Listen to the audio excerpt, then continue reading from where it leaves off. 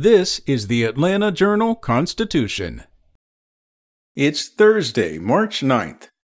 State legislators, Fulton County Commission Chairman Rob Pitts, and other local leaders announced Wednesday they are filing 2 federal complaints against Wellstar Health System after the organization in 2022 closed Atlanta Medical Center and a sister hospital that disproportionately served needy patients and people of color.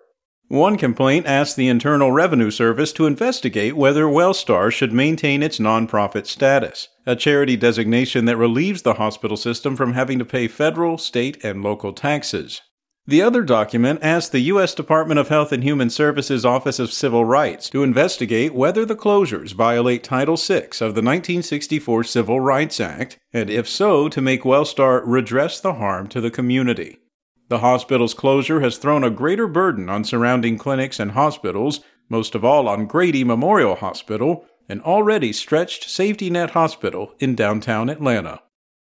In other news, former Clayton County Sheriff Victor Hill, who fashioned himself a superhero and incorporated the Batman symbol in social media posts about arrests made on his watch, could spend almost 4 years in jail after he became what he often punished, a convicted felon. Federal authorities, in a sentencing memorandum filed Tuesday, recommended a 46-month prison sentence for the Clayton lawman, who was convicted in October of violating the civil rights of detainees of the South Metro Atlanta Jail by strapping them in restraint chairs as a form of punishment.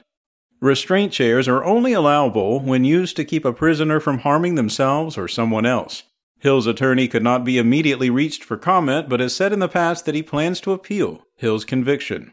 The sentencing is a fall from grace for Hill, who at one time often bragged about making jail inmates face the toughest paramilitary facility in the country.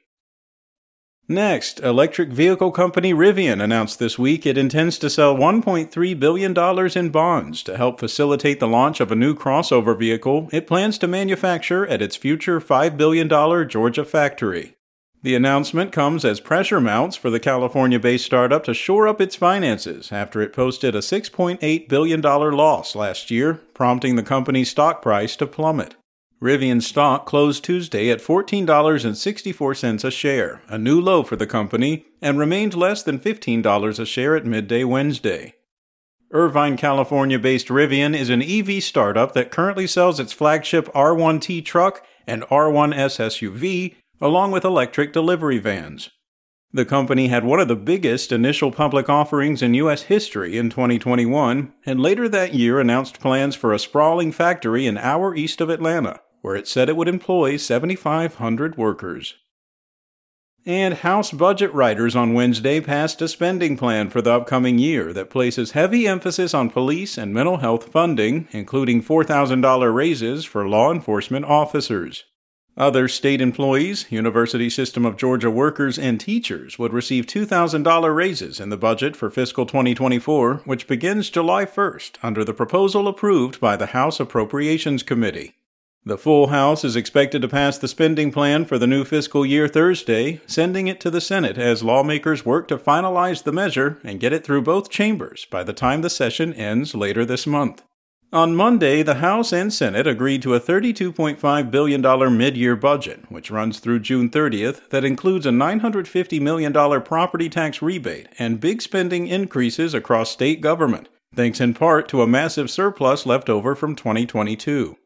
The announcement comes on the heels of a 2-year effort by disgruntled residents in the wealthy North Atlanta neighborhood to secede from the city. Spoken Layer.